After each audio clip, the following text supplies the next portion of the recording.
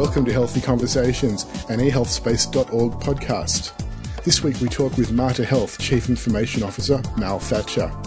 In this week's podcast, Mr. Thatcher discusses ehealth's place as a Wave 2 personally controlled electronic healthcare record site, along with his organisation's close relationship with the National eHealth Transition Authority. He also discusses the challenges of implementing technology in a large health organisation. Mal Thatcher, CIO of ehealth Services in Brisbane. Thanks for joining us. Thank you. Congratulations, Wave 2 site. Successfully received word of that just recently. Talk us through the process that you went through to receive that. So the process that we went through, MARTA as an organisation has had a ICT strategic vision for how IT can be embedded in clinical workflow to do two things. One is to improve clinical practice, and by that we're talking about the efficiency of clinical care and the quality of the outcomes for patients. And the second is to improve the patient experience. And that's not just around clinical outcomes, but that's the way in which patients engage with us as an organisation, both physically on our campuses, but also virtually.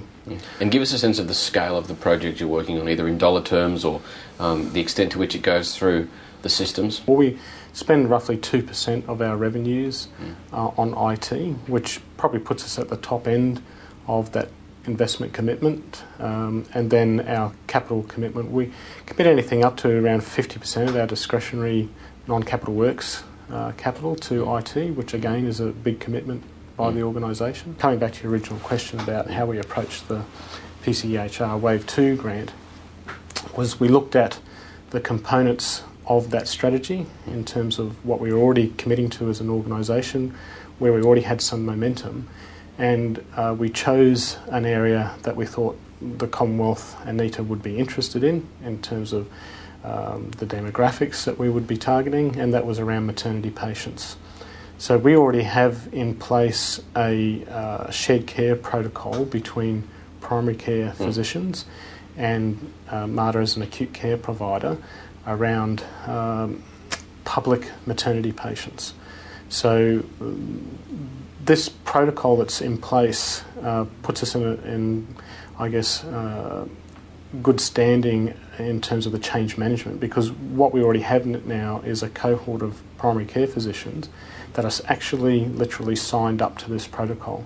So they follow the clinical protocol around the way in which we share care between our public antenatal clinics and when the mum goes back to the primary care physician. So we already have the established relationship with primary care. So all we're doing is e-enabling that sharing of information. From a technology point of view, we already have a number of the components to allow that. So in August last year, we deployed our MARTA Doctor Portal, which is our external portal that GPs, for example, can log in and access all the electronic clinical information that we have about a patient. So we have some of the components. One of the components that we don't have yet, which we want to create, is the patient portal, because part of the shared care protocol allows obstetric patients to annotate their health record. So, for example, did I have morning sickness today? Were there any things that I felt uncomfortable about? So they've got a diary of that they can take either to the antenatal clinic in the hospital or back to the GP.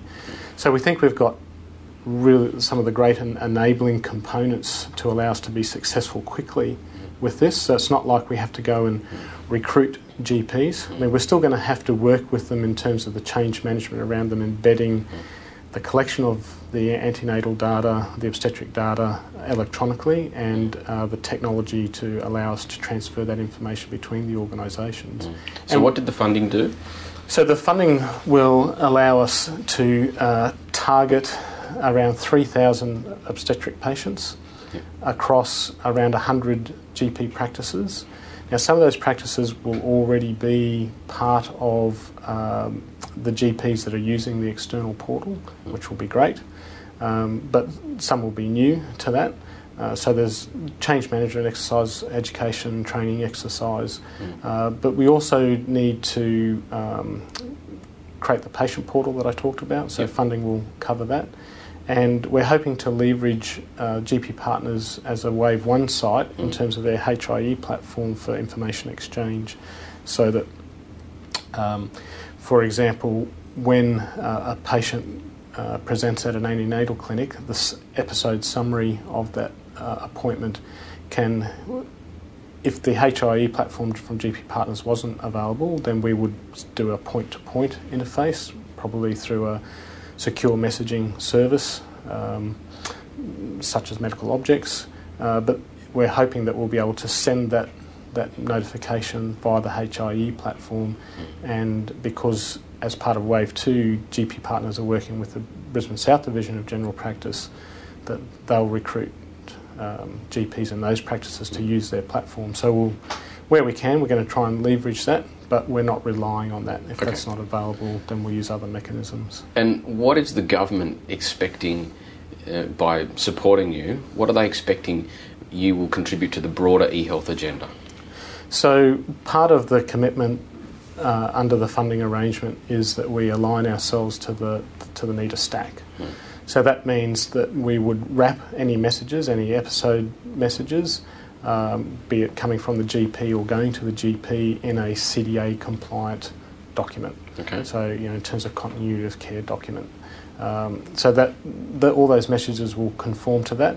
We're also hoping to leverage the health identifiers, and we've already commenced work internally in terms of our systems, our patient master index, the way we do matching. We've applied for our HPIO, so our identifier as an organisation. We also have done a lot of work around our own provider directory in terms of extending that for HPIIs. So we think we're in a pretty good place to have a lot of the foundation components so that we can, as NETA release various parts of their stack, that we'll be able to utilise those. So that's an expectation of the government, that what we do aligns to that. Now ultimately, in terms of the clinical episode summaries that we're going to be deploying, the current NETA strategy around the operation of the PCEHR, there'll be a national index of eHealth information, so we'll be able to push information into that index, and if it's decided that episode summaries will go into a national repository, then because we're already going to be CDA compliant in terms of the information that we're passing, be it through HIE as a platform, through GP Partners, or directly to the GP desktop, then it's clearly quite easy for us to push that into that national repository. So the way we've architectured our portal strategy, so we already have an internal clinical portal, a clinician portal. We have now our external clinician portal, and we'll be creating the patient portal. We've done a service-oriented, web services, service-oriented architecture around that. So all the data delivery, be it in terms of consuming data by clinicians or pushing data, it's very easy then to push them to whatever repositories we want. Okay. And you mentioned the NETA stack. How well developed do you think that is? How mature is it at this point in time in terms of you being able to comply with all of these expectations? It's not particularly mature yet in terms of actual available components, but a lot of work is being done nationally, and we're starting to see progress. So the Northern Territory, for example, working on secure messaging, I think is a great thing, and obviously a key component of us sharing information is that we do that through a secure messaging framework. There are commercial partners or commercial suppliers of secure messaging, and so we're looking with interest as to how the work being done around that is going to lessen the financial burden of using those secure messaging services. And the work around the NASH, so the authentication services, at the moment we rely on external clinicians to use their Medicare issued PKI certificates. So that's how we authenticate. Obviously that will be replaced by the new smart card tokens that will be issued to clinicians, and we'll be using those authentication services. So we're aware of the stack components that we think will be in place by the time we deliver our, obligations under the funding, which is by June 2012. Yes. We're aware of the components, but we're not, and nor has the government mandated, we're not relying on those components being available, but we need to make sure that we align the solution so that when they are available, we can easily just replace the bits that we've put in, as a backup to those things being there. Gotcha. Just finally, one of the great tensions, if you like, is between the GPs or the clinicians and the technology people like yourself. You obviously see the world through technical eyes, not exclusively, but certainly much of the conversation we've had around is systems and compliance and building out the structures. How do you work with them to make sure that the clinicians' perspective on workflow, just basic procedures and so forth, are embedded into all of these systems? Yes. Well, I don't think MARTA has a unique approach to this, but we have a very purposeful approach to this around the way in which we govern our projects. So at the highest level, our IT governance framework is governed through our executive team, of which I'm a member. And sitting below that, we have a number of steering committees, one of which is around our EHR program, and that is largely a committee of senior clinicians within our organisation. I do chair that. The sponsor of the program is our CEO, but we have very broad representation from senior clinicians in terms of those steering committees, and we have others where appropriate stakeholder representation. I think the fact that we have the highest level of executive sponsorship that we can is a key factor, and the fact that our executive team is the ultimate decision-making body around it.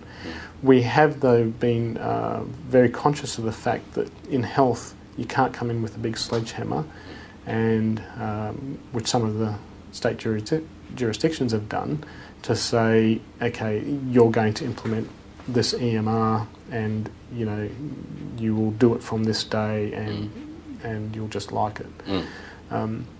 We've very much allowed our senior clinicians to lead the clinical IT agenda. So not the technical components of the IT agenda. That clearly is outside of their sphere of knowledge. Because you want them to trust this system, don't you? That's Absolutely. The bottom line, isn't it? Absolutely. And a good example is that as we rolled out the clinical portal, so we had we have the equivalent of a chief medical information officer who is the strongest advocate. The clinicians are actually driving what they want the portal to achieve in terms of clinical practice, and the big focus at the moment, and to some extent the only focus, is around results acknowledgement.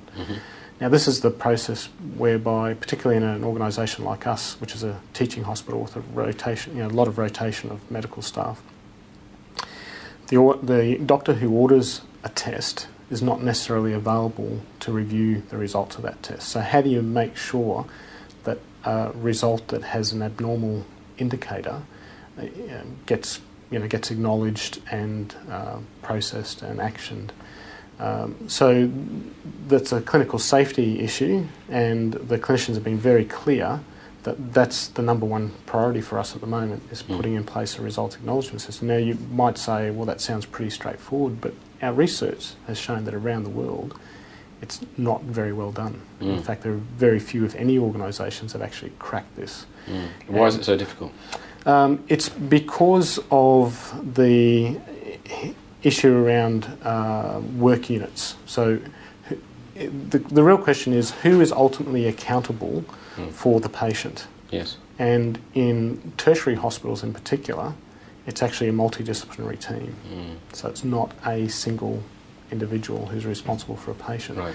So building a workflow, an electronic workflow that manages that and makes sure there's appropriate escalation within agreed timeframes is not a trivial exercise. No. So that's our focus, and our clinical leadership is actually driving that agenda, and they're having the discussions, which is great from my point of view, about what are the next things we want to tackle. So I'm very comfortable within our organisation because they feel they own it. And the most calls I get from the clinicians, the senior clinicians, is around, you better make sure the system's available 24/7 because our people are really relying on it. 24/7. Which is one of the great challenges of technologies. We want it up all the time. So yes. Good luck with that task, Mel Thatcher. Thanks for joining us. Thank you. Cheers. Thanks for joining us on Healthy Conversations. Check us out on the web, where you can also join the conversation or leave a comment on today's show.